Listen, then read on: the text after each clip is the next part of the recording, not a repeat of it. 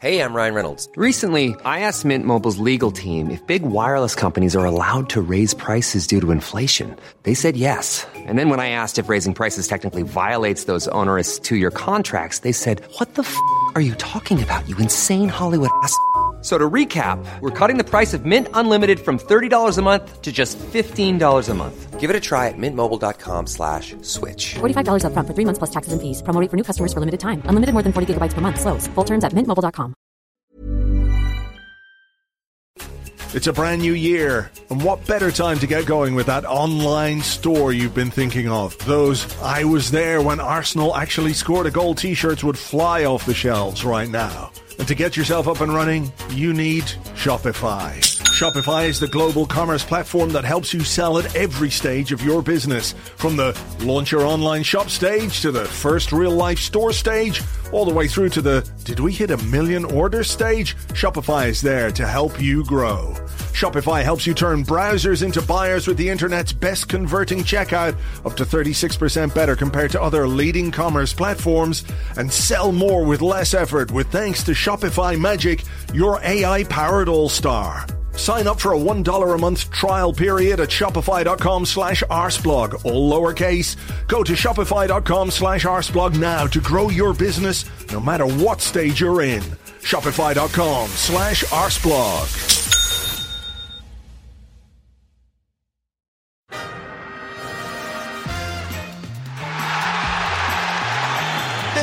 Pepe, la pone Pepe, más buena, segundo palo, quien la gana por arriba, el lío es tremendo dentro del área, le cae a Ben White, bueno, White a la casa el gol, increíble, la casa el gol, la casa el gol, la casa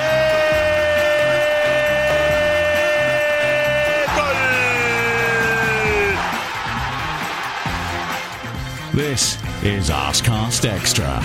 Hello and welcome to another Arsecast Extra, as always, with James from Gunnerblog. James, good morning to you. Good morning to you too, Andrew. How are you? I'm all right, thank you. I'm all right. Was hoping for a little better from last night, but there you go. Such are the machinations of football, the vagaries of football. I was hoping for that too, especially because, you know, I'd had a nice Arsenal-themed couple of days. Yeah.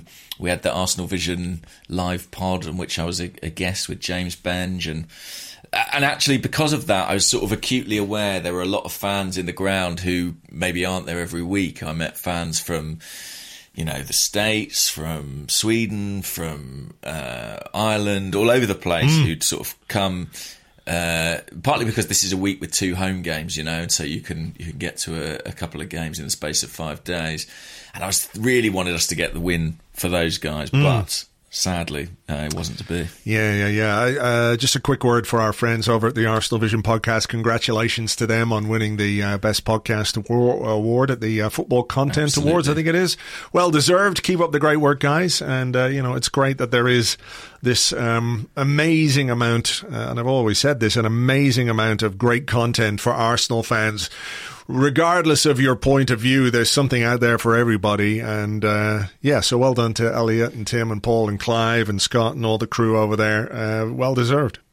And Andrew, remember how this feels. That's what we have to do. Pin this up on the dressing room wall. We're going to remember this feeling. Yeah. That's what I would say. Oh, yeah. Says the man who was on the Arsenal Vision Live podcast angling for a January transfer window move. I did see some people saying that, yeah. No. A brief loan. Yeah. Like emergency goalkeeper kind of stuff. Yeah, exactly. All right. So, look, let's talk Arsenal versus Crystal Palace. The return of Patrick Vieira. Mikel Arteta versus Patrick Vieira. Arsenal versus Crystal Palace. Crystal Palace versus Arsenal. All of these things were in the mixer before the game started, and you know, coming off the back of an interlull, coming off the back of a reasonable period in the last 4 games. I know there was some disappointment over the Brighton game, but I think expectations were pretty high over this one, all things considered.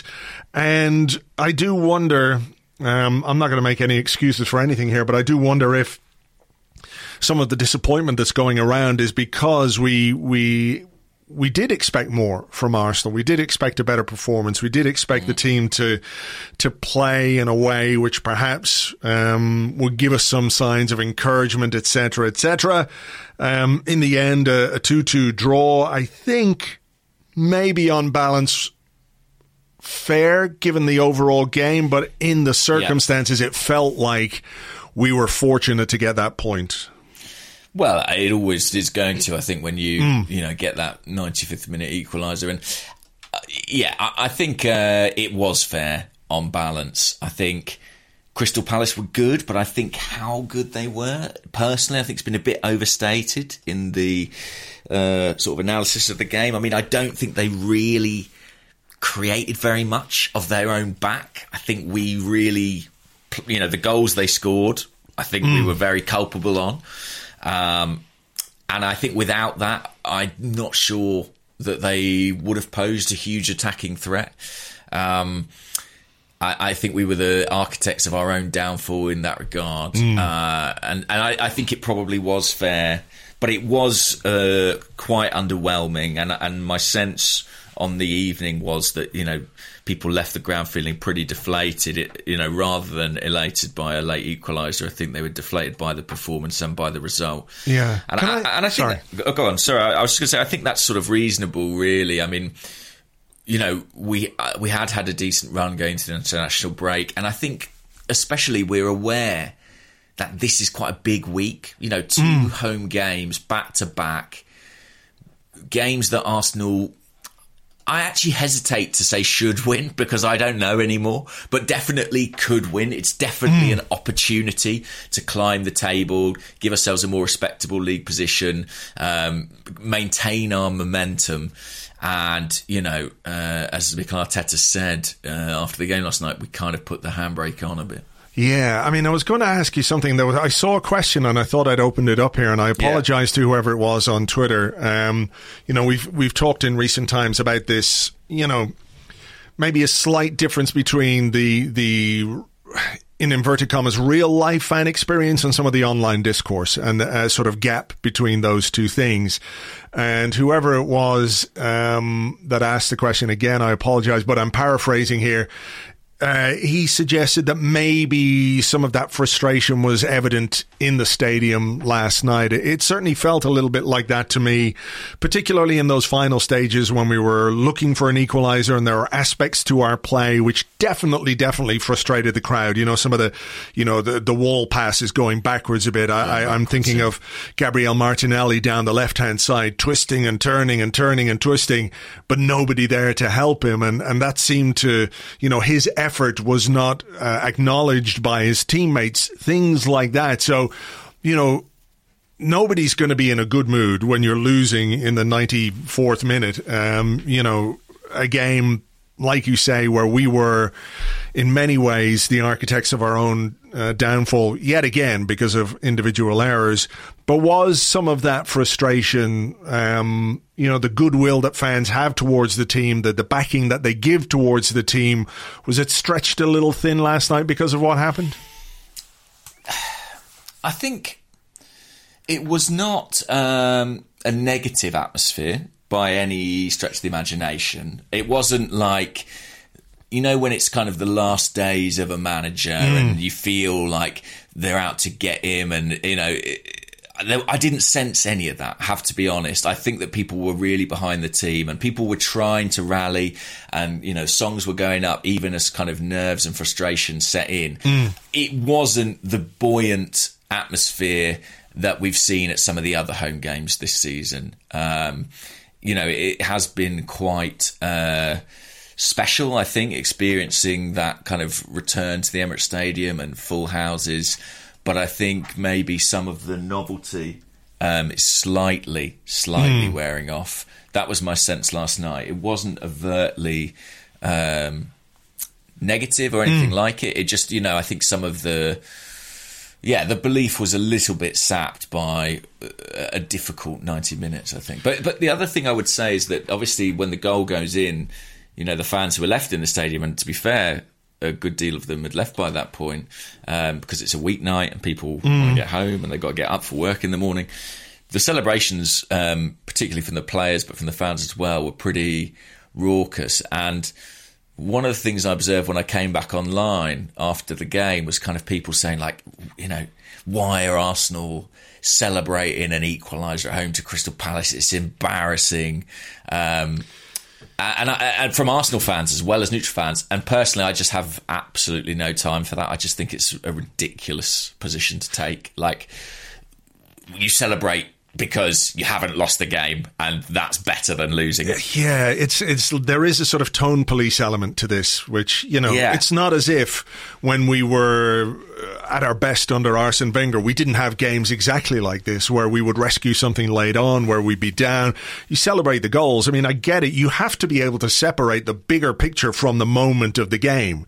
And it's this idea, all these false equivalences come out, like they're celebrating a goal against Crystal Palace like it's the World Cup winner, and it's not. It's like literally the last kick of the game, and they've got something from it.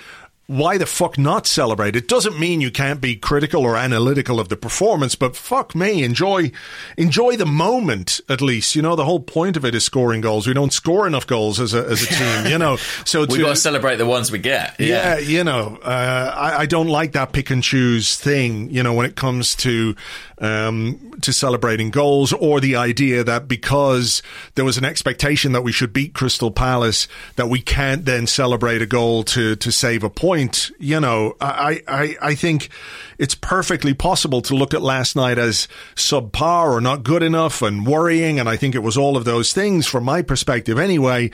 But I mean, I was delighted when we scored the last minute goal, because I would rather score the goal than not. Of course, yeah. And I think, I don't know, maybe that attitude comes from kind of people sometimes you get this situation where some fans are sort of have made their mind up about a manager that they almost sort of wish for defeats to accelerate their departure. I wonder if that sentiment is part of that. But I was really troubled and concerned by the performance, maybe more so than any I can remember recently, actually. It really bothered me. But when Lacazette scored that goal, I mean, I was, I don't mind admitting, jumping into the arms of strangers, just because, that's football. And I pay a lot of money to be there. I was in my season ticket, and I want to enjoy the good moments when they come. And also, I do think that, there'll be a lot to discuss sort of analytically and perhaps critically on this podcast, but not losing and keeping an unbeaten run going, there is a value in that. And I do think that, we do see a good kind of team spirit from this group of players, and I think that's a positive, but they need to begin performing as well alongside that. Do you think the disappointment about the performance overall was exacerbated by the fact that we actually started well? We started the game brightly, we played a lot in their half, we scored an early goal, and I think when we think about Arsenal, one of the things that I go into every game hoping for is an early goal, because it does tend to take a little bit of the pressure off us. It changes the dynamic. These games where we get to halftime, it's 0-0. You're thinking, well, there's another fucking wasted half of football. Hopefully we can turn it around the second half. You get to an hour mark, you get to 70 minutes, you start getting antsy. The fact that we did score an early goal, and a smart goal, I think. Pepe, his combination with Tomiyasu was good. The shot was good. The save was very good from the goalkeeper. But Aubameyang, who looked really, really sharp, I thought, all night, really determined. Someone who wanted to make a positive contribution, put it away from close range. I think it was 8 or 9 minutes in, and you're thinking, okay, this is good. This is something to build on. This is, slightly reminiscent of the way the Spurs game went, in that we scored early and then we were able to build on that and capitalize on that.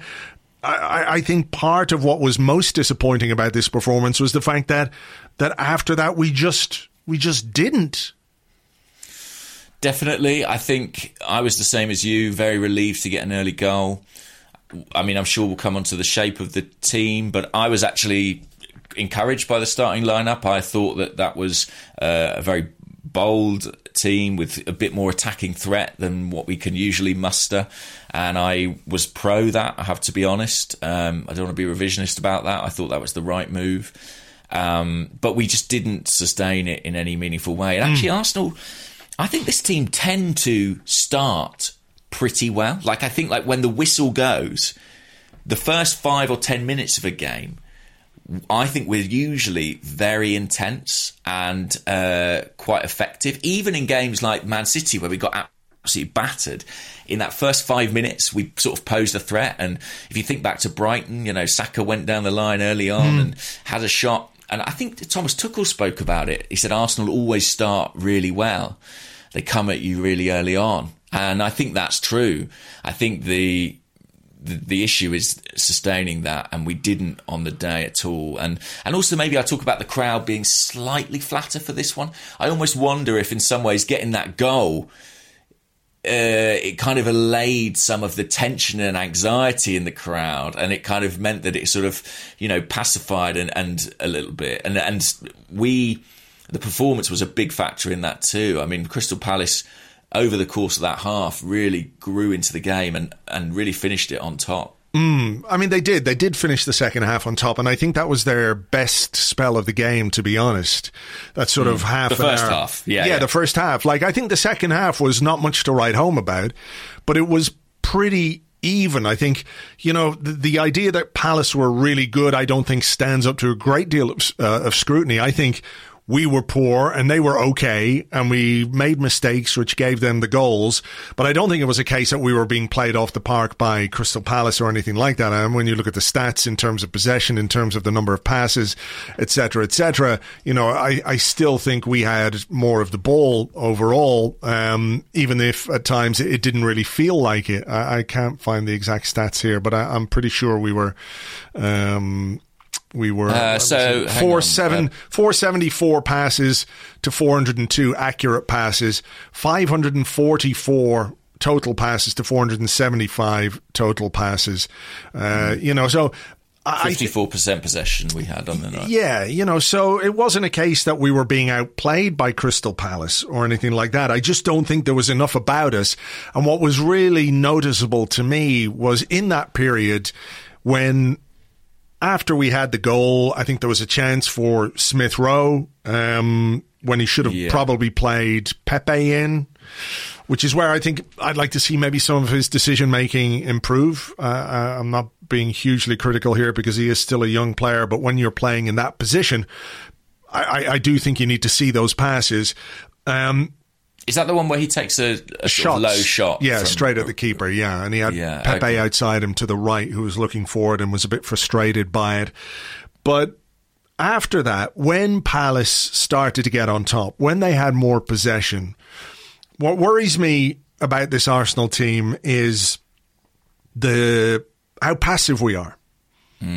They don't engage, really. No, we really don't. Like, there were moments where Aubameyang would break into a sprint and he'd do the arm-waving thing, which reminded me a little bit of Alexis Sanchez. And sometimes Smith Rowe would go a bit, and sometimes Odegaard would go a bit, but there wasn't anything concerted in the way that we press. What we do when we get into situations like this in games is we sit off. I assume this is part of the instruction, is to sit off and look to counter when the opposition have that possession. But what we don't do is anything near enough to try and win the ball back in positions where a counter-attack could really hurt the opposition.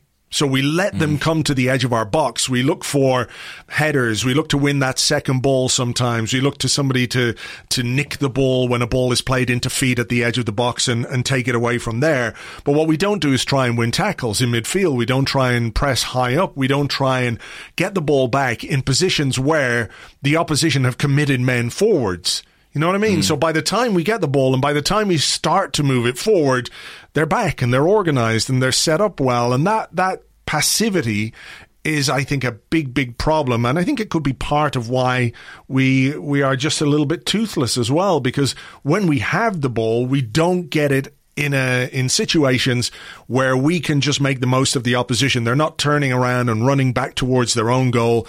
They're set up again. You know, they've got men behind the ball, and I just don't understand that lack of for want of a better word, aggression. No, and what's weird about this game is that Aubameyang was showing that. So you sort of look at that and you scratch your head and you think, well, who's following the manager's instructions here? The instruction can't be, Aubameyang, can you hare after the ball and wave your arms and ask people to follow you? Like, is the plan to press or is it not to press? And if it is, we're not doing it in a sort of concerted fashion. I mean, we'll get on to their goals, but like something that's really interesting is when Thomas Partey is dispossessed on the first Crystal Palace goal, there are 4 Crystal Palace players all within about, 10 yards of him, something like that. And you don't see that really with this Arsenal team.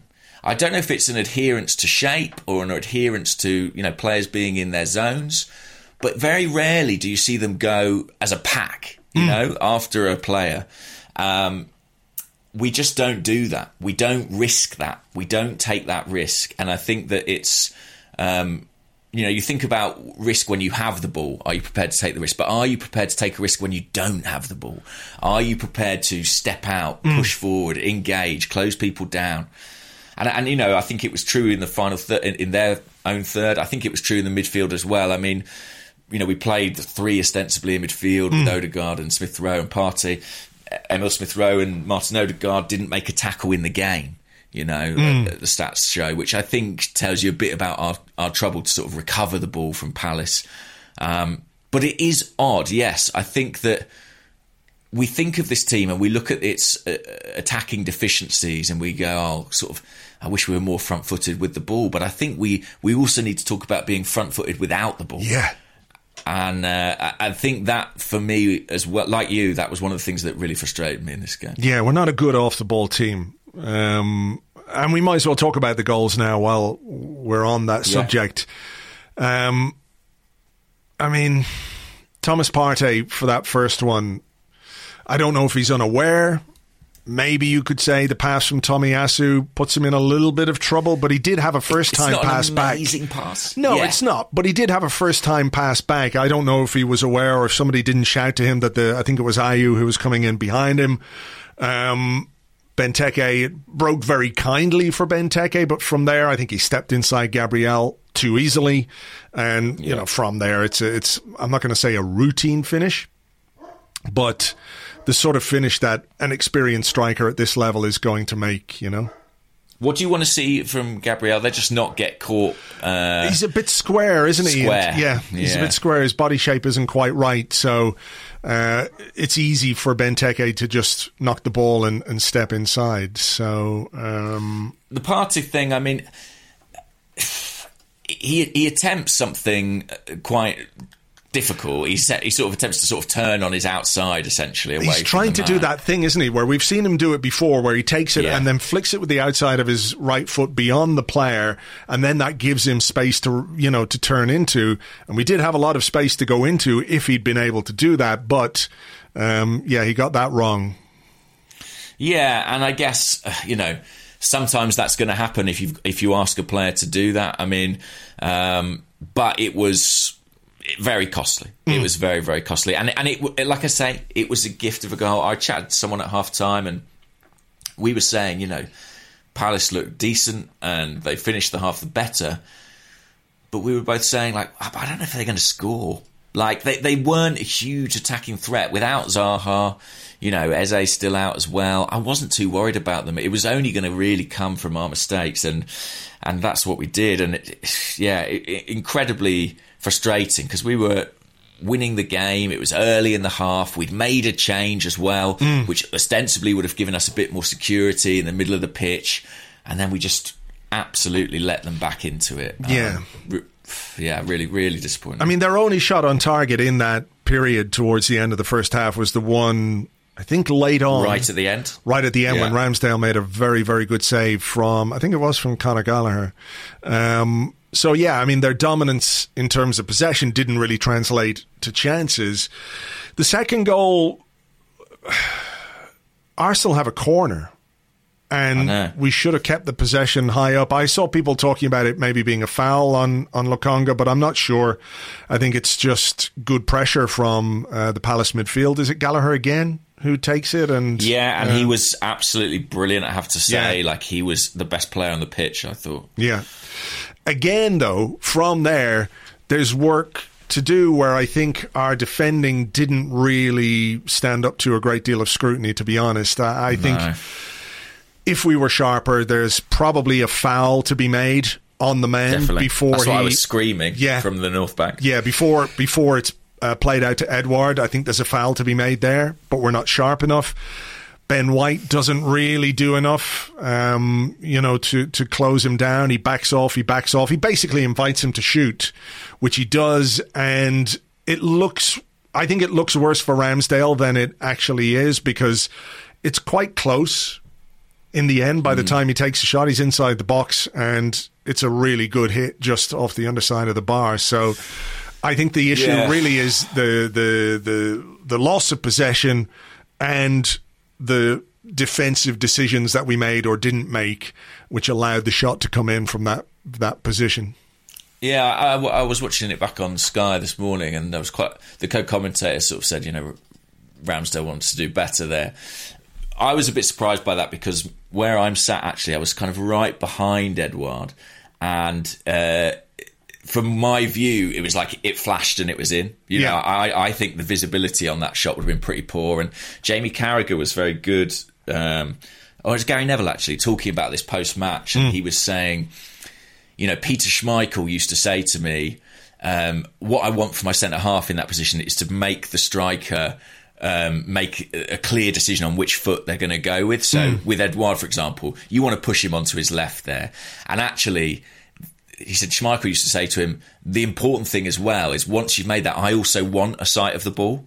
Like, the chance of you actually tackling him successfully in that area are quite slim. So make a decision, push him on his weak foot, and then at least I get, if it's a clear view of it, I've got a pretty good chance of saving it. And in a weird way, White, he kind of backs off. He sort of does neither. Like, he's obstructing the view, and he lets him take it on his right foot. I actually thought Ben White had a pretty decent game, but that was a bad piece of defending. Yes, it was. It was not great. So, both centre halves, I think, could do better for the goals that we conceded. Yeah. And maybe Ramsdale will look at that, by the way, and say, near post, I wouldn't want to be beaten there. Maybe my position's not right. But I do think there was stuff in the build up to it that we could have done better. Yeah. And look, I think we have to say as well that the second goal, the corner from the second goal came from a pretty decent Arsenal chance after Lacazette had come on, and he really did have a positive impact on this game in terms of the combinations that he started to make with Aubameyang. He had that chance on goal. He sort of tried to G up the crowd a little bit as well, which I think is fine, in that circumstance.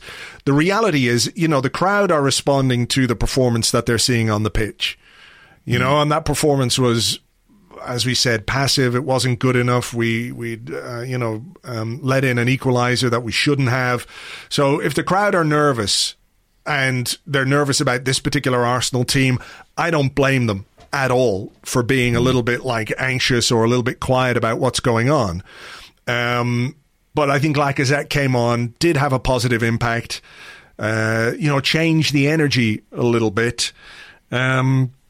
And then, of course, we're 2-1 down. So you're looking then for something to get you back into the game. We were a bit, what's the word I'm going to use? A little bit toothless, but I also think that you've got to give some credit to Crystal Palace for the way that they stayed organised. In those final stages, one of the things that was really noticeable to me was that left-hand side. They packed it. They would not let any space for Kieran Tierney to get into. When Martinelli came on, there was no space for him whatsoever. They closed those spaces very, very well. As we tried to, horseshoe it and work the ball from left to right to create a little bit of space. I think Palace were organised. Where I think they may have some regret is the substitution that they made when they brought on, was it Edouard who went off, and it was Tompkins who came on, and it felt very, I remember thinking at the time, I was going, that is a substitution straight out of the Arsene Wenger textbook there from Patrick Vieira. That kind of we've got something, let's stick on another defender to hold on to it. Sometimes it works, sometimes it doesn't, and when it doesn't, you obviously have to look at that as one of the causes. I think it gave us just a little bit of momentum. I'm not saying we created a great deal, but what it did was allow us to play most of the final stages of the game in the Palace half. And from there, the pressure grew and Tierney hit the bar, and then inevitably something happened. We got the corner, and Lacazette, if there was a touch of good fortune to it, he was in the right place at the right time to get the equaliser. Yeah, absolutely. And I have to say, I thought when Tierney hit the bar, that was basically me done. I was that was the chance, that was the moment, and we were, inches away. And would have been great for Kieran Tierney because he's not been in the best run of form. No. So a real shame. But yeah, Lacazette got the goal, and actually a smart piece of movement from Ben White in the lead up to it. He doesn't go in and challenge on the edge of the 6-yard box. He drops off and very nearly scores himself. A bit of striker's instinct from him there, and then Lacazette's in the right place at the right time to tuck it away. Like I say, I think there is some value in rescuing a point from that situation, even if my primary feeling is one of frustration. I think the point you make about them blocking off the left flank is really interesting, and Kieran Tierney's most common pass in the game by some distance was to Gabriel, and it felt like that. It felt like he had to come back inside a lot. There was a lot of that kind of horseshoe play. But I suppose where I'm sort of feeling a bit frustrated today is kind of like, if I was Patrick Vieira or if I was an opposition coach, like, I know what Arsenal are going to do. Like, I know Kieran Tierney's going to push on really high and they're going to try and play him in on that left flank. And I know that, when Sambi comes on, he's going to drop left. And I just feel like there was a sort of element of predictability about what we did. And Palace were absolutely ready for it. And it enabled them to be pretty comfortable for quite long periods of that game. Yeah, look, I think that's something you could, if you're an opposition coach and you're getting ready to play Arsenal, what are the things that you want to be aware of? It's Tierney down the left-hand side, even though that hasn't really been a huge feature of what we do so far this season. Whether that's to do with the opposition setting up that way to deny him the space, or a slight tweak in the way that we've played. Beyond that, stay organised against Arsenal, and there isn't a great deal of craft. There isn't a huge amount of guile. We struggle to make chances at the best of times, particularly against teams which are organised and which do have some defensive discipline and everything else. So from that perspective, the fact that we were able to force that late equaliser, is a positive. It does have some value. It is a point on the board. But these are the games, I think, where you're looking to see, are there signs of progress? Are there signs that we can start playing the kind of football we expect from Arsenal? There is a level of expectation. There are standards. Mikel Arteta talks about it himself, that we're not reaching. We're not reaching. And, it's reasonable to have some concerns or some doubts at this point as to whether or not we're going to be able to play that kind of football under Mikel Arteta. I know we have a young side. I know it's growing. I know all of those things, but I'm just not necessarily seeing the building blocks or the signs in terms of how we want to play that make me convinced that it is going to happen or it is going to click. Like, if someone says to you, what is Arsenal's identity? It's very difficult to answer that question, isn't it? Definitely. And I think, we might have optimistically hoped that we would have clicked against Spurs, but we've not really replicated what we showed against them in any of the two games since. I think, if we played like we did against Brighton and then blown away Crystal Palace today, or even just beaten them, I think you'd be able to kind of compartmentalise that performance. But two games back-to-back like that is a significant blow to the sort of credentials of this new Arsenal team, that we're calling it a new Arsenal team, I guess, since the transfer deadline, And,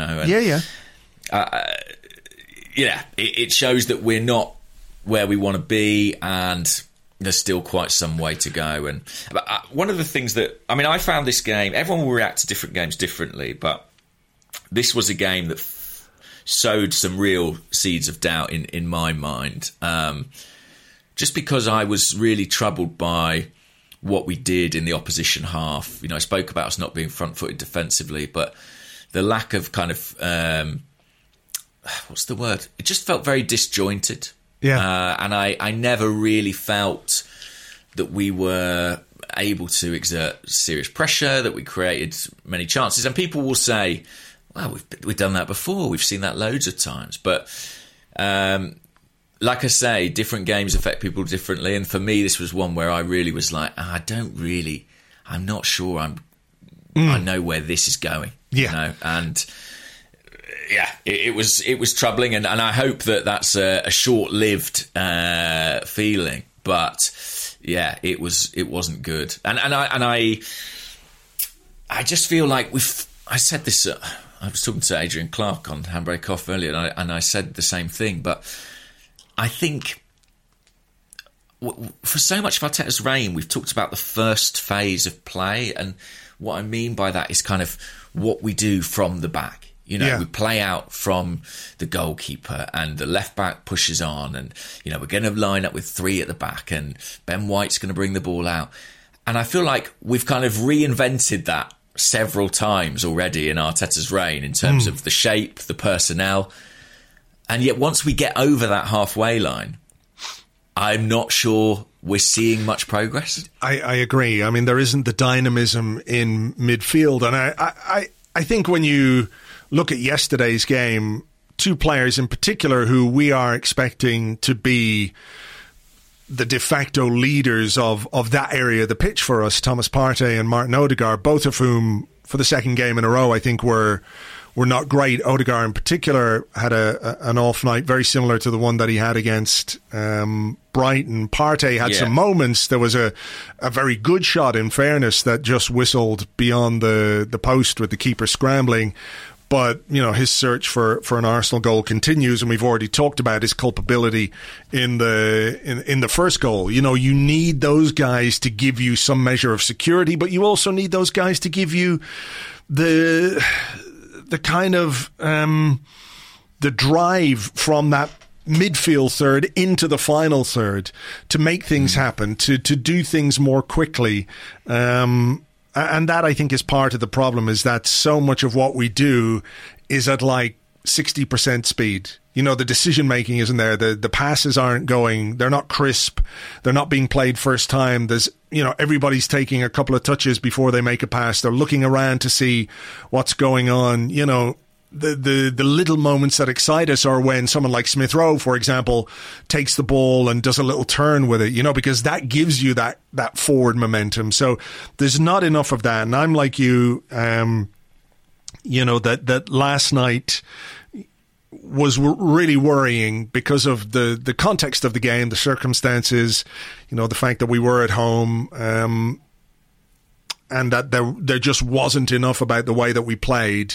And there wasn't, even when things weren't going well, there wasn't enough to really change it. You know, we talk about Lacazette coming on, and, you know, he did well when he came on. But there wasn't maybe enough from the sidelines in terms of looking for the kind of intensity, looking for the players to make tackles, looking for the players to press, to cause the opposition some discomfort in their own half. So, yeah, look, we've got to see a lot better against Aston Villa on Friday night, because if it's more of the same, chances are it's going to be a similar result or worse. Oh, we'll get beat if we play like that against Aston Villa. I really think that. And, you know, we need to be substantially better. You know, two things can be true at once. I think it can absolutely be true that if you've got a young team, a team who frankly aren't a top team, who are going to finish, you know, definitely comfortably outside the top four, I think, there are going to be games where they drop points, games where they underperform, and games where they don't deliver. And this may just be one of those. That can be true. Yeah. And it can also be true that there are some real issues with the attacking part of this team. Yeah. I mean, sorry. Yeah. No, I just mean like... I think that... Sorry, I'll be silent now. No, you finish. No, I can't even remember what I was going to say now. I've got so enveloped in the back and forth. Oh, no, you go. No, it's your turn. You say. No, Yeah, I know what you mean. I just think it's one of those games that if you have worries or concerns or doubts about Mikel Arteta's ability to ever get this team clicking from an attacking perspective, this is one of those games which will really, really hammer that home. Definitely. And I think you're right to point out Odegaard and Partey had bad nights. And Odegaard, it's twice in 2 Premier League games, he's basically been taken off pretty early in a game. And for your star signing, that's not a good look. I thought he was very good against Spurs, but he's not really maintained that. Partey, in the absence of Granit Xhaka, we need him to be really good. Really good. And so far, that hasn't happened. I'm sure all the listeners wish we didn't have to talk about Granit Xhaka again. But I do think that the loss of him is an issue. And I think that Partey, ironically, who's sort of the man we were hoping would kind of step up and absolutely fill that gap, may be feeling his absence more than most. Yeah. That could like be right. A midfielder needs a partner, you know? Yeah. I think that's fair. There's a lot resting on him when he's played as that kind of lone defensive midfielder. I know it's not quite that position, but you also need people to combine with. And I don't think, for the first part of the game, Odegaard played left of him, more or less where you would expect Xhaka to play. He did. You know, he did. But it wasn't, just didn't quite feel right, you know? Look, I think we can expect better, and we do need better from him. And hopefully we can get some of that on Friday. Now, look, I've left this bit to last because I do think the game needed to be analysed, or our performance needed to be analysed on its own merits, outside of the absolutely inexplicable decision by Mike Dean and VAR not to send off James McArthur. So I don't want to talk about really how the game might have been different. Playing against 10 men obviously would have been an advantage for us. I'm kind of pissed off that we didn't play against 10 men, because it would have made life easier for us, and maybe we would have won this game. And I bemoan that decision, but I also think that, you know, games throw up situations like this, so you have to talk about what the game was rather than what the game might have been. It's an unbelievable decision from Mike Dean. There's a couple of things. One, McArthur should have been booked a couple of minutes earlier for a foul on Smith Rowe that he then gave a yellow card to Bukayo Saka for the exact same foul. Cynical foul to stop a break, slightly different in terms of the execution, but the same foul, the same reason it was made. McArthur should have had his second yellow there, but really, that should have been a straight red card. He is absolutely nowhere near the ball, and he basically just fucking hockeys Saka out of it. I can't get my head around how that wasn't given as a red card. No, especially when they get 2 bites of the cherry. You know, Yeah. I can understand. I'm no fan of Mike Dean, but maybe in this kind of melee in the moment, I can see why you might not have the clearest idea. I mean, the guy came in from behind Saka, so his view was a little bit obscured. I can see why he might not send him off. I can't understand why they could review that, how they could review that and not produce a red card. I thought that was absurd and worrying. You know, as someone who's, like all Arsenal fans, protective of Bukayo Saka, who is on the receiving end of some pretty heavy treatment sometimes because of the type of player he is, I just thought it was a bit of a joke, really, that they didn't send him off. What was the sense of that in the stadium at the time? Were you aware of how bad that foul was? No, I wasn't. I mean, I think you texted me saying that should have been a red, and I said I couldn't see it. And I was behind that goal that we were attacking at that point. So there was a bit of a commotion around the ball at that point, and I just didn't get a good view of it. I think if people had a clearer view of it, I think we probably would have seen more outcry. But I remember when Saka was booked, people were very pissed off because, the feeling was Palace might have had 1 or 2 bookings before that point. And Saka's foul, relatively didn't feel like a big deal. Yeah. But there you go. I'll say this, and it might sound like a weird thing to say, but Bukayo Saka is lucky. He's genuinely lucky that he got that kick in the calf. It's going to be sore. It's probably going to keep him out for Friday. But he is absolutely lucky that didn't connect with the side of his leg or the front of his leg, because that was Shawcross on Ramsey levels of strength from MacArthur when he kicked him. Like he kicked him in the softest part of his leg. And he's lucky because it could have been much, much worse in terms of an injury. Yeah. It really could have. That's why I cannot believe. Like, we talked about this maybe a couple of weeks ago, didn't we? This idea that referees were being told to let it flow. So maybe, and this isn't to make any excuses for Mike Dean, who's experienced enough of a referee to know what he's seen in that circumstance, but maybe that was part of the thinking. That if it was as bad, if he was like not quite sure it was as bad as he thought it was, VAR is there to make that decision, to look at that from the various angles. And there's one angle in particular where when you see where the ball is, when you see what MacArthur does and how he does it, it is essentially assault. It's an assault on Saka. So I think we can be both pissed off with the way that we played last night and the fact that we didn't get the result that we were all expecting, but also annoyed that the officials absolutely let us down. Is that the right way of saying it? But they let Bukayo Saka down in a big way, because that just means it's fucking open season again. If you let tackles like that go without the correct punishment, you open the door for more of those. And some players are going to get badly injured this season because the referees and VAR have not been strict enough on what is genuinely violent and dangerous conduct. I couldn't disagree with any of that. I think that's absolutely right. It was outrageous, really, that wasn't a red card. Okay, well, look, will we leave it there for part 1? Unless there's anything else on the game? Yes, I think so. Yeah? No, I think that's fine. Okay, all right. We will come back with your questions and more in part 2 right after this.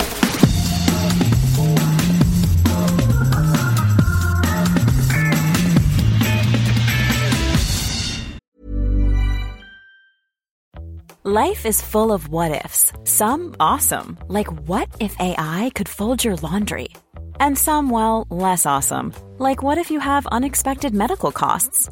United Healthcare can help get you covered with Health Protector Guard fixed indemnity insurance plans. They supplement your primary plan to help you manage out-of-pocket costs. No deductibles, no enrollment periods, and especially no more what-ifs. Visit uh1.com to find the Health Protector Guard plan for you. Quality sleep is essential. That's why the Sleep Number Smart Bed is designed for your ever-evolving sleep needs. Need a bed that's firmer or softer on either side? Helps you sleep at a comfortable temperature? Sleep Number Smart Beds let you individualize your comfort, so you sleep better together. J.D. Power ranks Sleep Number number 1 in customer satisfaction with mattresses purchased in-store. And now, save 50% on the Sleep Number Limited Edition Smart Bed for a limited time. For J.D. Power 2023 award information, visit jdpower.com/awards. Only at a Sleep Number store or sleepnumber.com.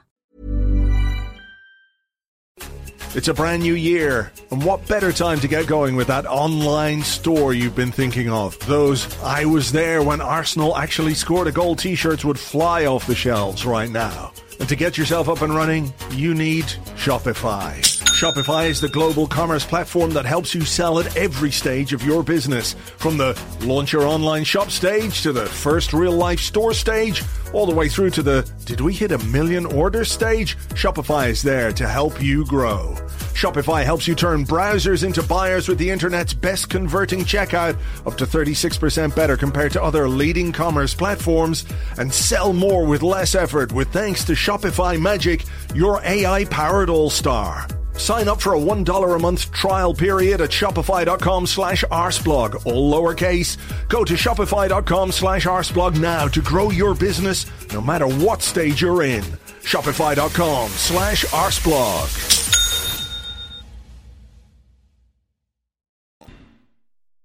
Welcome back to the Arsecast Extra. This is part 2 of the show where we answer questions that you sent to us on Twitter at GunnerBlog and at Arseblog, and also on the Arseblog Discord chat server, which you get access to if you are an Arseblog member on Patreon. I'm going to go first, James, if you don't mind. Okay.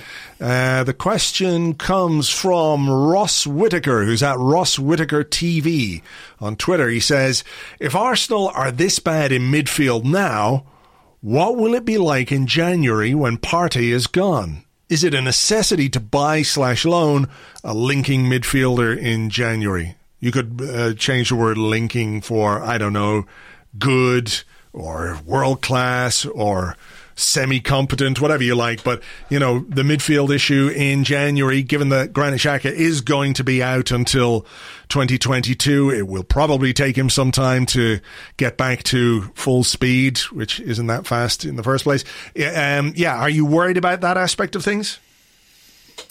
Am I worried about it? Yes, I am. I'm very worried about the African Cup of Nations, full stop, to be honest with you. We'll be without 4 players in all likelihood for a number of weeks.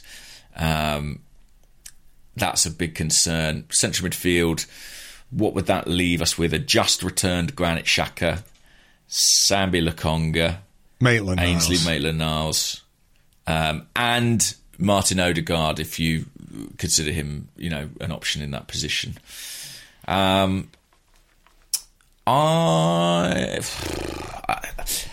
don't expect a signing. I'll put it like that. I don't expect it.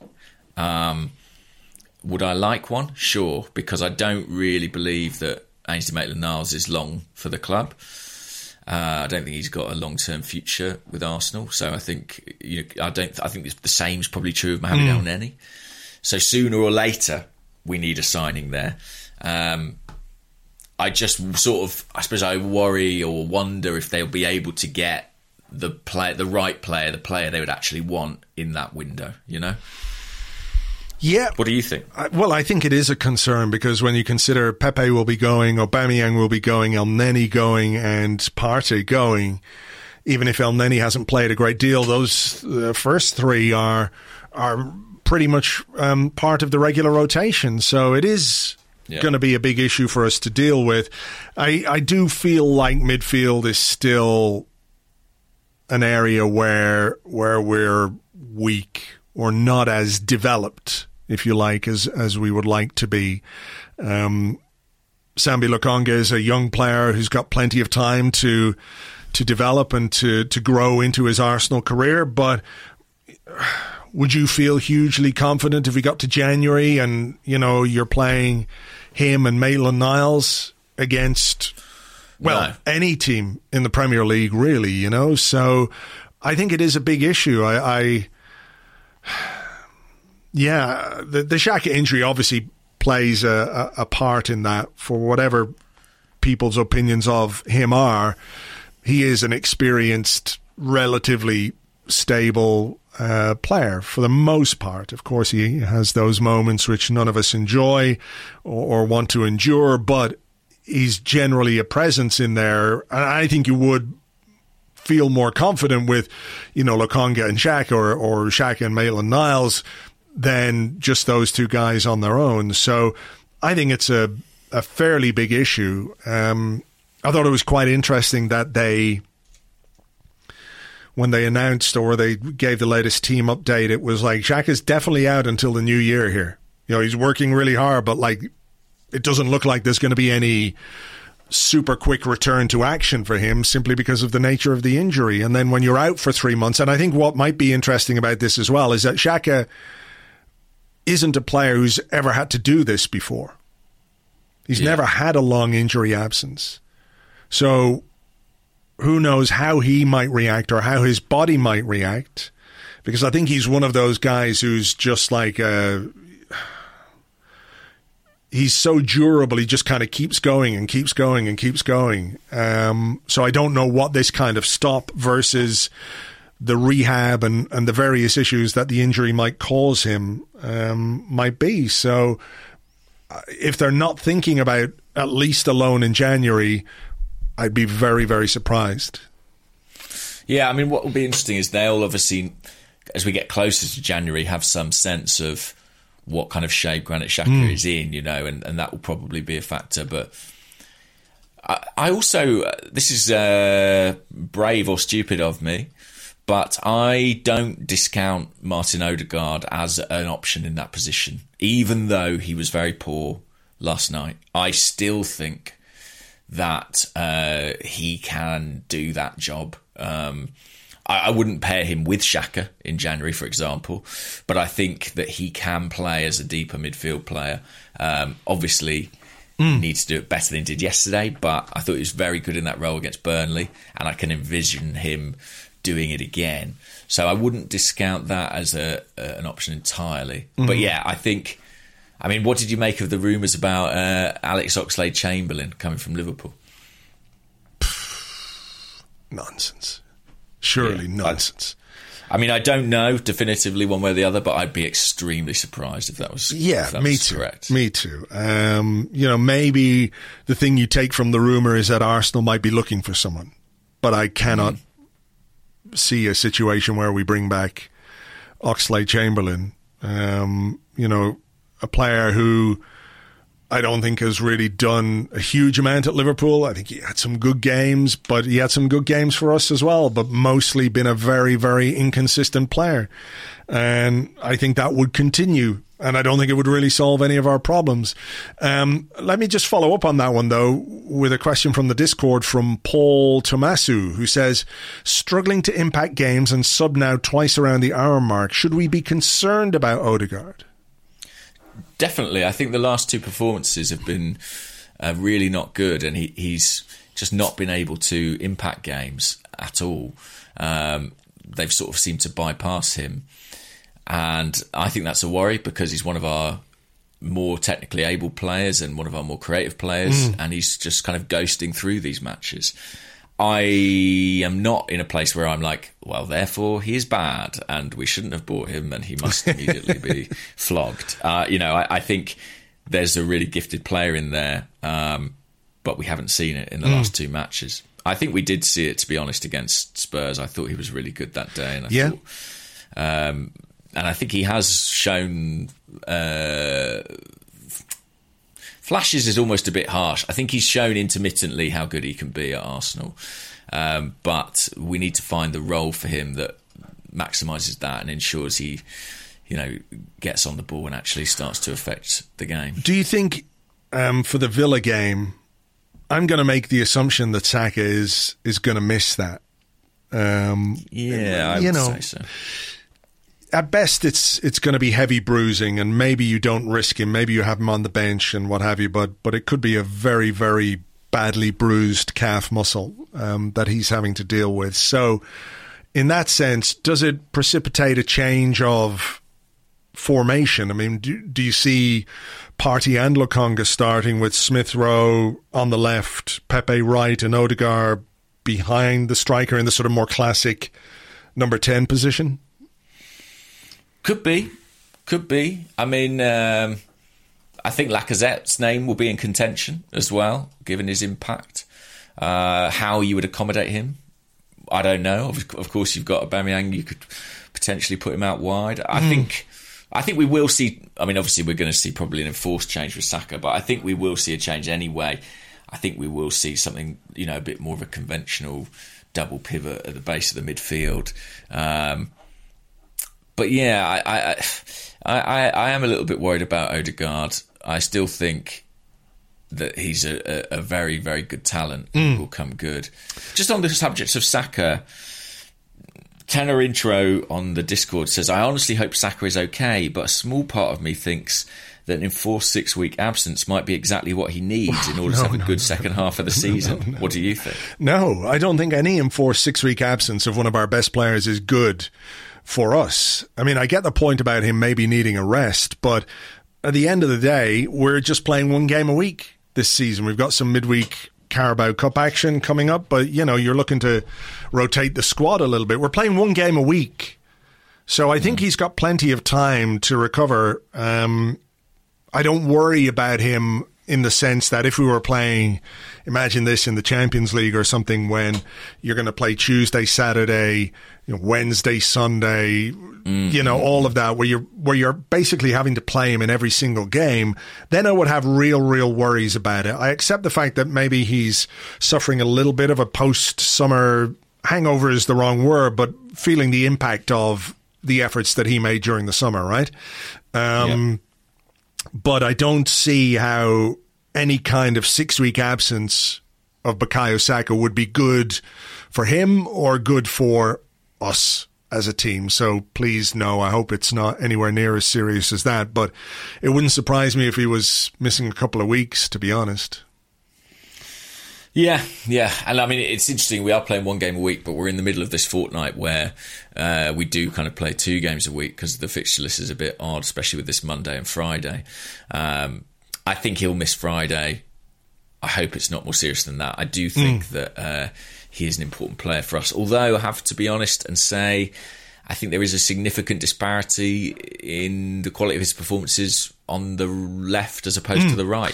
That's another thing that I meant to say to you in the first part of the show that I did, and I know he got injured right at the end of the first half, and maybe it was something that could have been implemented in the second half, but I was a little bit surprised that they didn't swap over a bit, Pepe and Saka.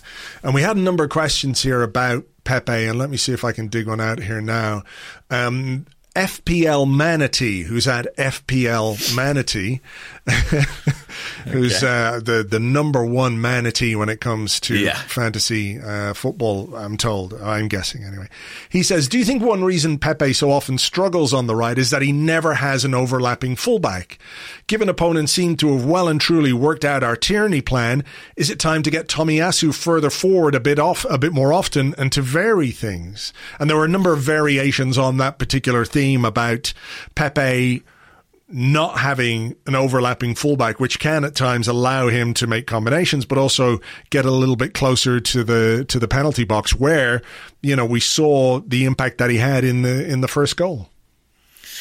Yeah, I think the plan in the first half and in this system, the way we played it at Burnley and the way certainly we were doing the warm-up drills, was that Emile Smith-Rowe would kind of be the combination player for Pepe. So he would sometimes go inside Pepe, sometimes outside him, and basically hang to the right slightly and offer him a partner there.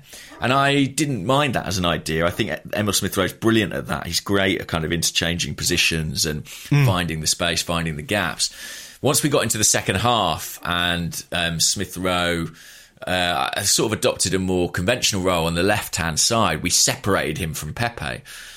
And then I thought you saw Pepe looking pretty isolated. And actually, in the second half, I was looking at changes Arteta could make, and I was thinking, bring another right-back on.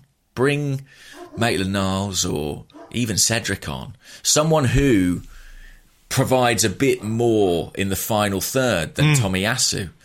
Because Palace, the question's right. We're absolutely on to what we were trying to do with Kieran Tierney. And not only that, they were on to Tomiyasu as well. They knew about his limitations. They knew he wasn't going to, beat a man and swing in a brilliant cross, because that's not the kind of fullback he is. And I take the point. Yeah, we could release him more. But to me, yesterday, it was crying out to make a change there, just to bring a bit more balance and unpredictability to the attack in those final stages and give us someone who would go on the outside. I wonder if that might have been an option had we not had to make a halftime change because of the injury to True. Saka, because we brought on Lacazette and we brought on Martinelli, so you're not robbed of one substitution, but that option, if, you're trying to get back into a game and you bring on a right back, not too many people are going to be big on that particular change. You know what I mean? That's fair. That's fair, but I do think it's something that had we had that extra substitution, I think it would have been helpful. What did you make of Tomiyasu yesterday? He won tackles, but he only won 1 out of 5 aerial duels, which is a bit strange because that's where he has been strong.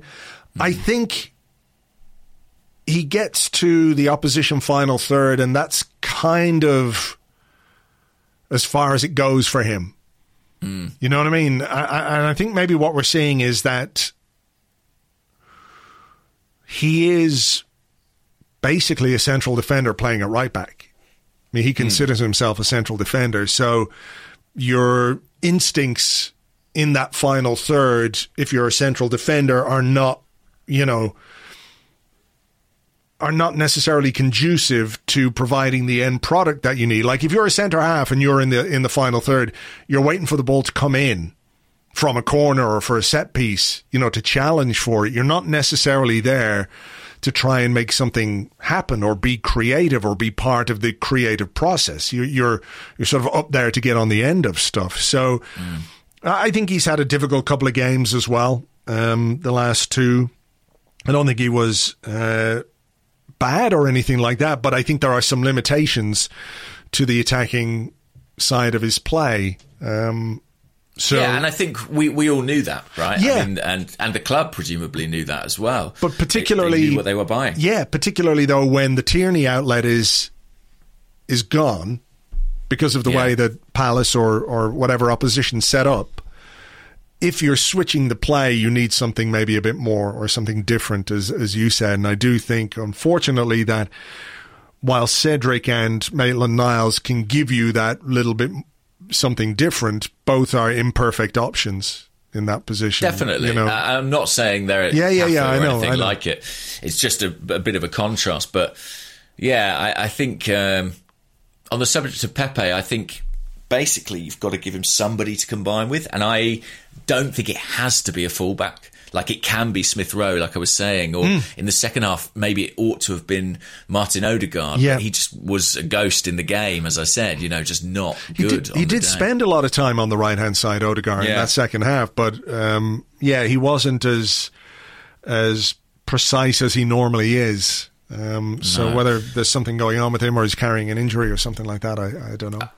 And I've seen a lot of frustration about Pepe's performance, and listen, we all know he's a frustrating player to watch, but I also look at the goal that we scored in the first half and I think, well, it comes from him being a guy who is prepared to kind of take on those individual moments, cut inside and have a shot and make something happen. And he does offer that. I was pleased to see him in the starting 11 because of that. Yeah. That element of chaos, if you like. Well, not chaos, it sounds a bit like unfair, but an unpredictability or a desire at least to try and do something with the ball other than just lay it backwards. Yeah. And just on Tomiyasu, by the way, you spoke about him winning less aerial duels. I mean, we should point out Palace played basically with 3 centre forwards, right? They played Benteke, they played Edouard, and they played Jordan Ayew, who can all play up top, really. And, it was very... I mean, we talk about Arsenal not being front-footed. That is quite front-footed. These were guys who were going to physically challenge our players in their own half, and it paid dividends for them. Okay, here's a couple of questions. AFC Met says, have you ever seen an Arsenal team as bad in possession as this one? And Arsenal Vision Podcast, never heard of them, says, why can't we maintain possession in the attacking third, or really at all? Even the games we tend to win tend to be back and forth with few periods of sustained pressure, if any. And I think this is something that, not that it grinds my gears, but lack of control or security on the ball, I think, is a really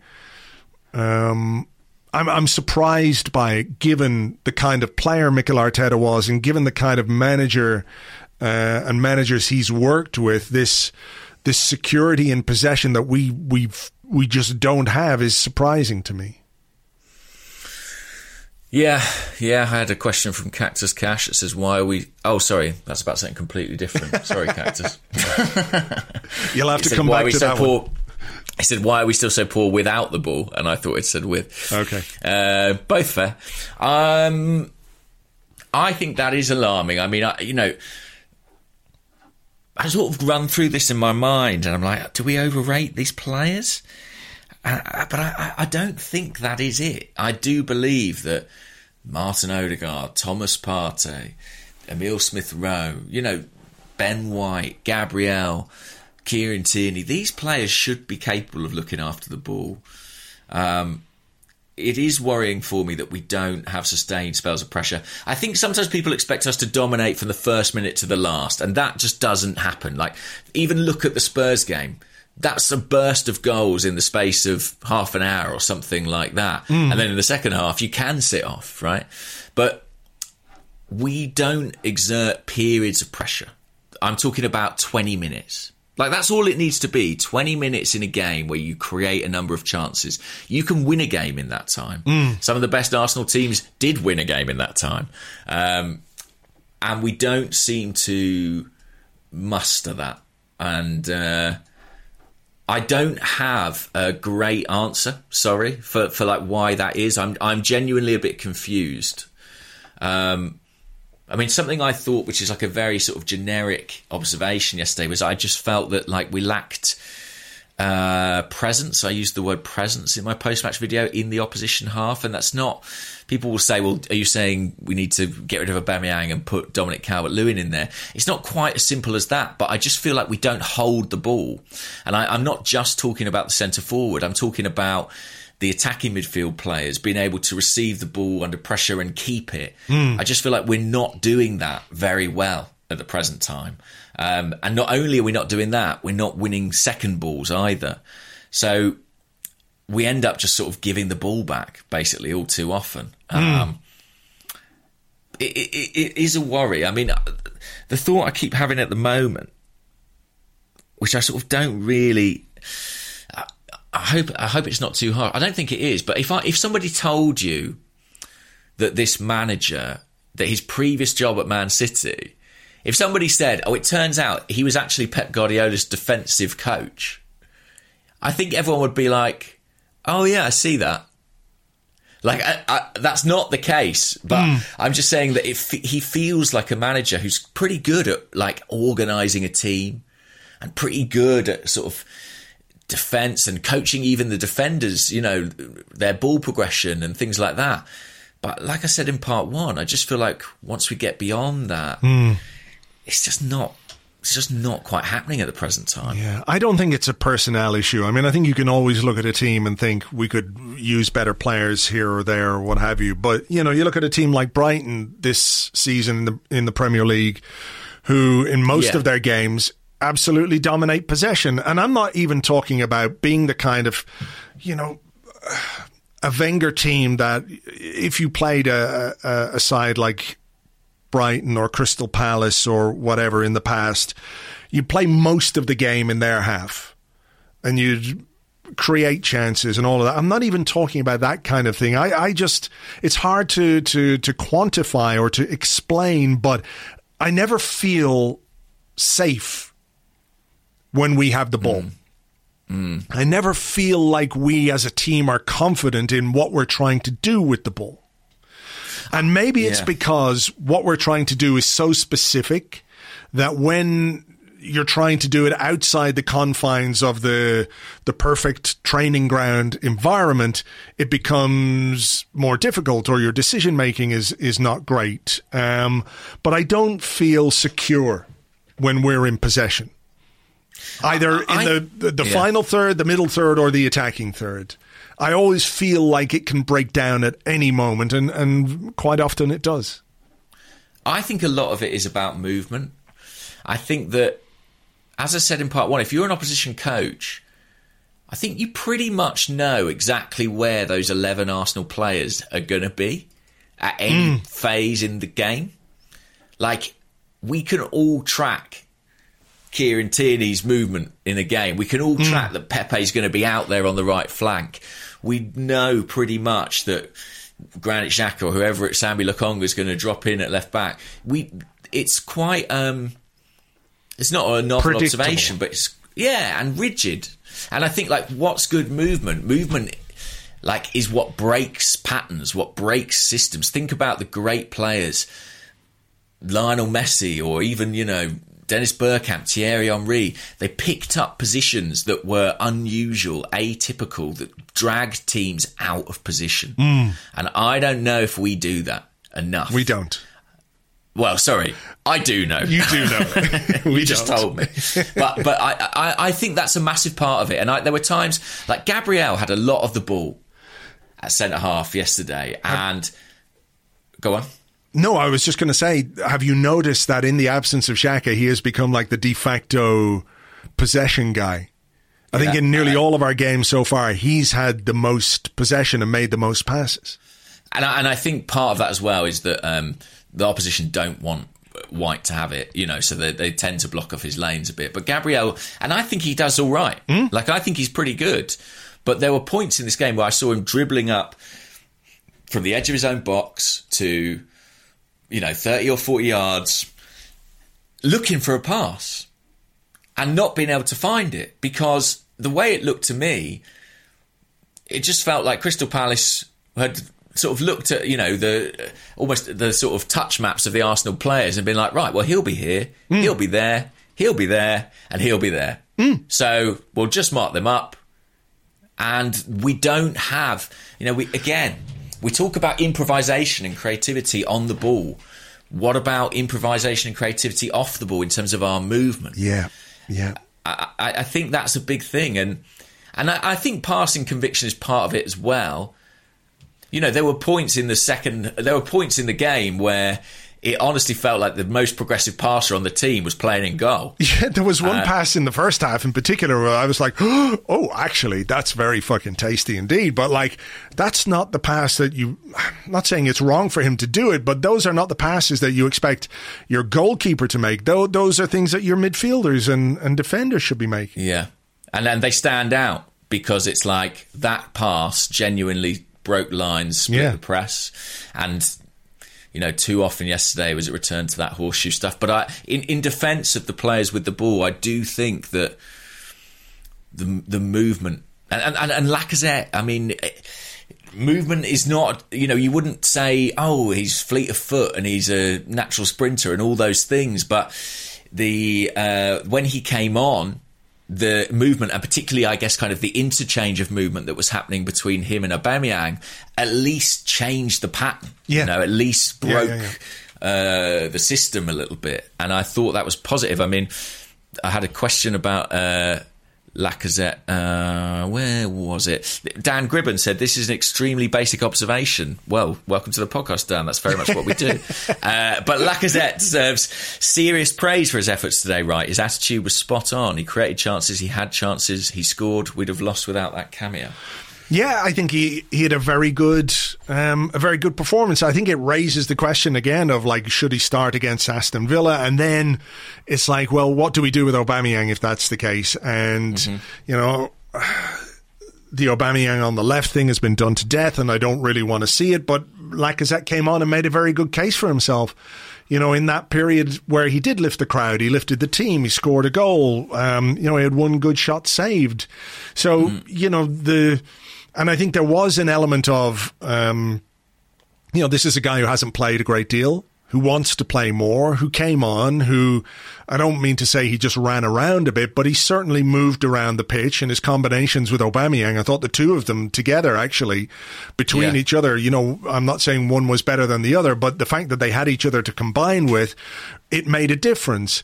And just... yeah, going back to what you were talking about there, about the movement and the off-the-ball movement, I think that's what made part of that last 10, 15 minutes so frustrating. You know, you could see that as we were beginning to put a bit of pressure on, at least territorially, on Crystal Palace as they sat off after they made that change. There was frustration when an Arsenal player would receive the ball and then go backwards and start again, which I understand because we needed to get the ball forward and we needed to get a goal. But if there isn't somebody to pass to, if there isn't anybody making a run, if there isn't anybody between the lines, if there isn't anybody who can allow you to make a progressive pass, your only other options are, A, you go back and you start again, you try and move the opposition around to create some space for somebody to go into, or you just sling it in. You just put it in the mixer and you hope for the best. And there was an element of that to the goal that we scored, and that's what it comes down to in the final minutes of the game. But you know, the frustration wasn't simply because the players were passing backwards or, you know, there was a wall pass or whatever. It was because there was nothing else for them to do. I agree with that. And actually, I also think it's the quality of the pass. You know, Kieran Tierney's taking a bit of flack, or that's maybe not unfair, he's not taking flack, but people are aware that he's not having the impact that he did last season. But watching the game yesterday, I was struck by the areas in which he received the ball and the fact that he often received the ball on the back foot. The ball wasn't often played in front of him for him to arrive at speed. And he's a player who's all about arriving onto the ball, the momentum. We all saw those sprint stats, right, in the week about how fast he can travel. I just think, again, to bring up Granit Xhaka, often lamented for just spinning it out to Tierney, but it's a thing he does very well. He plays it into his path, and Tierney's not, if he's not receiving it on the move, he's in trouble. He's got to do that thing where he sort of stops and then knocks it, and it's hard for him. So, and that's actually an area where I think Sambi Lokonga, I think he's a really promising player, but he can improve. I think sometimes he plays these quite sort of lofted passes that take quite a long time to get where they need to go. And I think maybe in Belgium you might get away with that, but it's the Premier League and you've got to move the ball quickly, you know? Yeah, the quicker you move the ball, like even half a second can make an advantage, you know, and I don't think it's necessarily just true of passes to Kieran Tierney. I think it's an issue for the team in general. It drives me crazy that professional footballers cannot, you know, judge the 2 or 3 yards that they need to hit the ball into. I know there's an element of precision needed. You don't want to play it too far ahead of them, but the fact that players have to stop just halts any kind of momentum that you might be building. So that element of the way that we pass the ball is in need of some big improvement. It is, it is. And like, that's a difficult, you know, what is that? Is it tactics? Is it coaching? Is it personality? It's a mix of all those things, I guess. But yeah, troubling. And on the subject of Lacazette, just coming back to the question, I find it very hard to say if he should play against Villa. It's a difficult one because of what it means for Aubameyang. I mean, they actually ended the game playing as a sort of pretty conventional front two by that point. And Arteta actually signalled that really clearly to Aubameyang, just gave him the 2 fingers, the nice 2 fingers, not the bad 2 fingers. And he went and played right next to Lacazette. Personally, I thought even when Aubameyang went to the left, it was clear he was trying to get close to him. And it did seem to bring them both to life a bit. I mean, he's got something to think about there because, you know, Odegaard's played poorly the last 2 games. Lacazette's come on and done all right a couple of games. Saka might be out. It's an interesting one. I'll be curious to see what he does because he's been very wedded to Aubameyang through the middle, and I understand his reasons for that. But, you know, Lacazette is showing he's got something to offer. Maybe it is from the bench. I don't know. You know, it feels like a lot of our problems, not a lot of them, but it feels like we could make some real progress if we could play a 4-5-2. You know what I mean? Yeah, that would help, actually. I mean, the other thing about Lacazette is I am just thinking, do we just want... I know we've been down this path. But do we just want another goal scorer on the pitch? Like, he is a goal scorer. And I don't think we can say with conviction that, you know, Saka and Smith Rowe and Odegaard are goal scorers at this point in their career. Don't know. Yeah. It's tricky. It is a tricky one. Okay, here is one from Buten Schlenks on the Discord who says, do you think we will ever see an independent body that oversees poor refereeing decisions in the Premier League? Many other sports have it where if there's a blunder, the referee/umpire gets demoted to the lower leagues or they sit out for a number of weeks. Why does the Premier League not have this when they claim to be the best league in the world? Also, fuck Mike Dean. Yeah, they're very protective of their referees, I think. And actually, I have a measure of sympathy with that. I do think it's a difficult job, and the game is played at such a ferocious speed now that it's difficult. But that's why you have video assistant referees, I guess. And it feels almost like we now need VAR for VAR, right? We need somebody in another room for another 1,000 miles away. Who will police the police? Absolutely, yeah. I don't know why. Was it MacArthur stayed on the pitch yesterday? It's really a head scratcher. I understand the new edict about let it flow, but once you've already gone to VAR, then it's not flowing. So make the right decision. Yeah, when the player is lying down really badly hurt because some guy's just there was plenty of time booted his fucking leg. I think there should be some kind of transparency or accountability to PGMOL, who are the Premier League Match Officials Limited. I don't think that there is enough transparency or accountability to referees. They sort of decide what goes themselves, and while it might open up another layer of bureaucracy or anything else, I just find it remarkable that the same people have been in charge of the referees for so long. And I don't want to make this as an excuse for us or anything like that, but I think the standard of officiating would be helped if there were systems in place which, it's not to say a referee can make a mistake. Of course he can. He's a human being. If the mistake is compounded by VAR making a mistake when it definitely shouldn't, that's part of what VAR is for. So if the two of them make a mistake, surely somebody to hold that to account and say, look, in this situation, if it happens again where a player literally just kicks the leg off another player, you know what you should do? You should give him a red card. Or you're out of here, pal. Maybe that focuses the mind, but I think there is an element of the same people have been in charge for so long that it's just a consequence of these same old faces who don't really have to answer to anyone. And I always hate the idea that because a referee who's in the Premier League does a bad job, he's then foisted upon Doncaster Rovers or something, as if they're not good enough to deserve a good referee themselves. So I don't know about the demotion thing, but yeah, what's the consequence of a referee having a terrible game? Apart from, bit of online outrage. Well, and some bruising on Bukayo Saka. Let's go to the Discord. Important question from John Foster. Question for James. Does Clive smell as good as I imagine he does? Yes. From George TC. Goodly morning, fellas. How do we best utilise Partey in the absence of Xhaka? His performance has been well under par in the last two games, and this seems to be a trend when he's given full responsibility to shield the defence and link play with the attackers. Would putting Mohamed El Neni beside him be a temporary solution that allows him to simplify his game? Or Maitland-Niles perhaps thinks Sambi will be good, but his defensive attributes are very much a work in progress. Look, I think it's very difficult to make the case that putting Mohamed El Neni in the team is going to make us what we want to be, but I can kind of see some of the logic in terms of how he plays and the way that he uses the ball.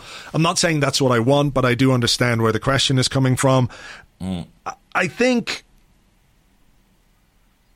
the party partner is something we've spoken about before. I know I've written about it. It's an important cog in whatever this machine is going to be. It was going to be Granit Xhaka.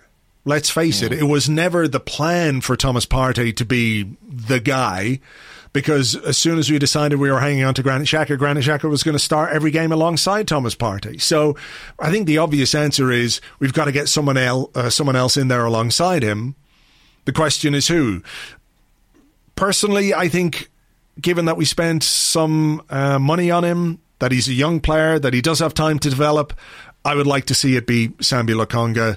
Give him the games, get him the playing time under his belt. Maybe he'll have some ups and downs along the way, but if you're genuinely looking to develop the young players that you've brought in, you don't pick Mohamed El Neni. So for me, let's go with Sambi and see how that goes. And then if in 4, 5, 6 games you've got to make another decision, then at least you've given that a chance. Yeah, I completely understand where the question comes from in terms of giving the team a bit of a platform and stability. And I'm almost tempted to say, yeah, give it a go. But I just about come down on the side of, I think most things Mohamed El Neni can do, Sambi has the potential to do. And I just think we've taken these steps towards the future. We have, moved away from quite a lot of things and sort of clearly are trying to build an identity going forward. And I think we have to keep moving in that direction.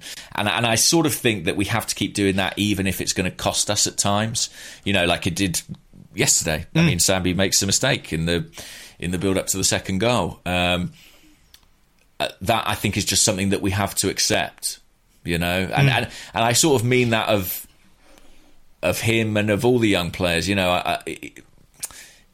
Bukayo Saka and Emile Smith-Rowe, if they have a bad game, I won't be calling them for them to be dropped for the next one because they're young players and inconsistency is part of that.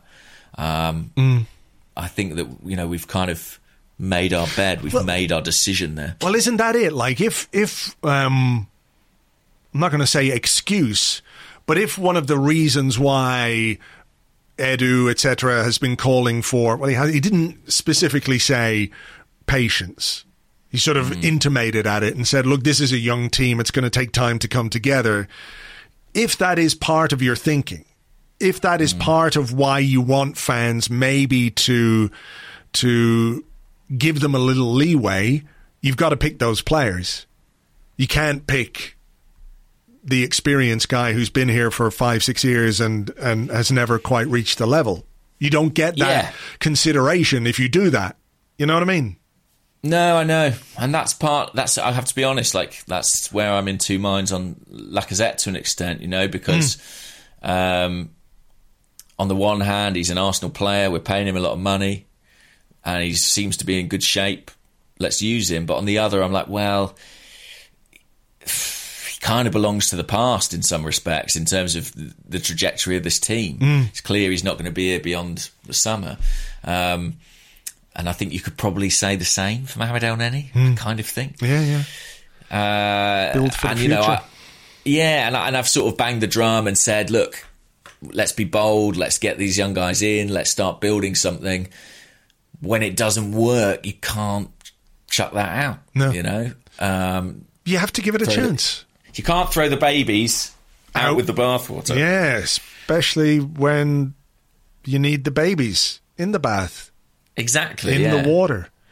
Mohamed El Neni, just let him have a shower somewhere else. Exactly. He doesn't need to get in our bath right now. Not yet. Okay, a couple of quick ones before we go. Emile Smith-Rowe, your boat, says, on a non-Arsenal related note, after seeing the Sky Sports consent manufacturing machine go into overdrive for Newcastle's owners on Sunday, how badly do you want Newcastle to be relegated? I'm at 10 out of 10, personally. It would be fun, wouldn't it? Yeah. It would be fucking hilarious. And it would buy Arsenal some time as well, which would be good. Talking about having a young team and how quickly can they get any good. Because also, I think getting out of the Championship is an absolute ball ache. Like, it's a really hard league, even with massive resources. So, I would feel a bit sorry for Joe Willock, but other than that, be absolutely over the moon. Yep, I agree. Okay, final one.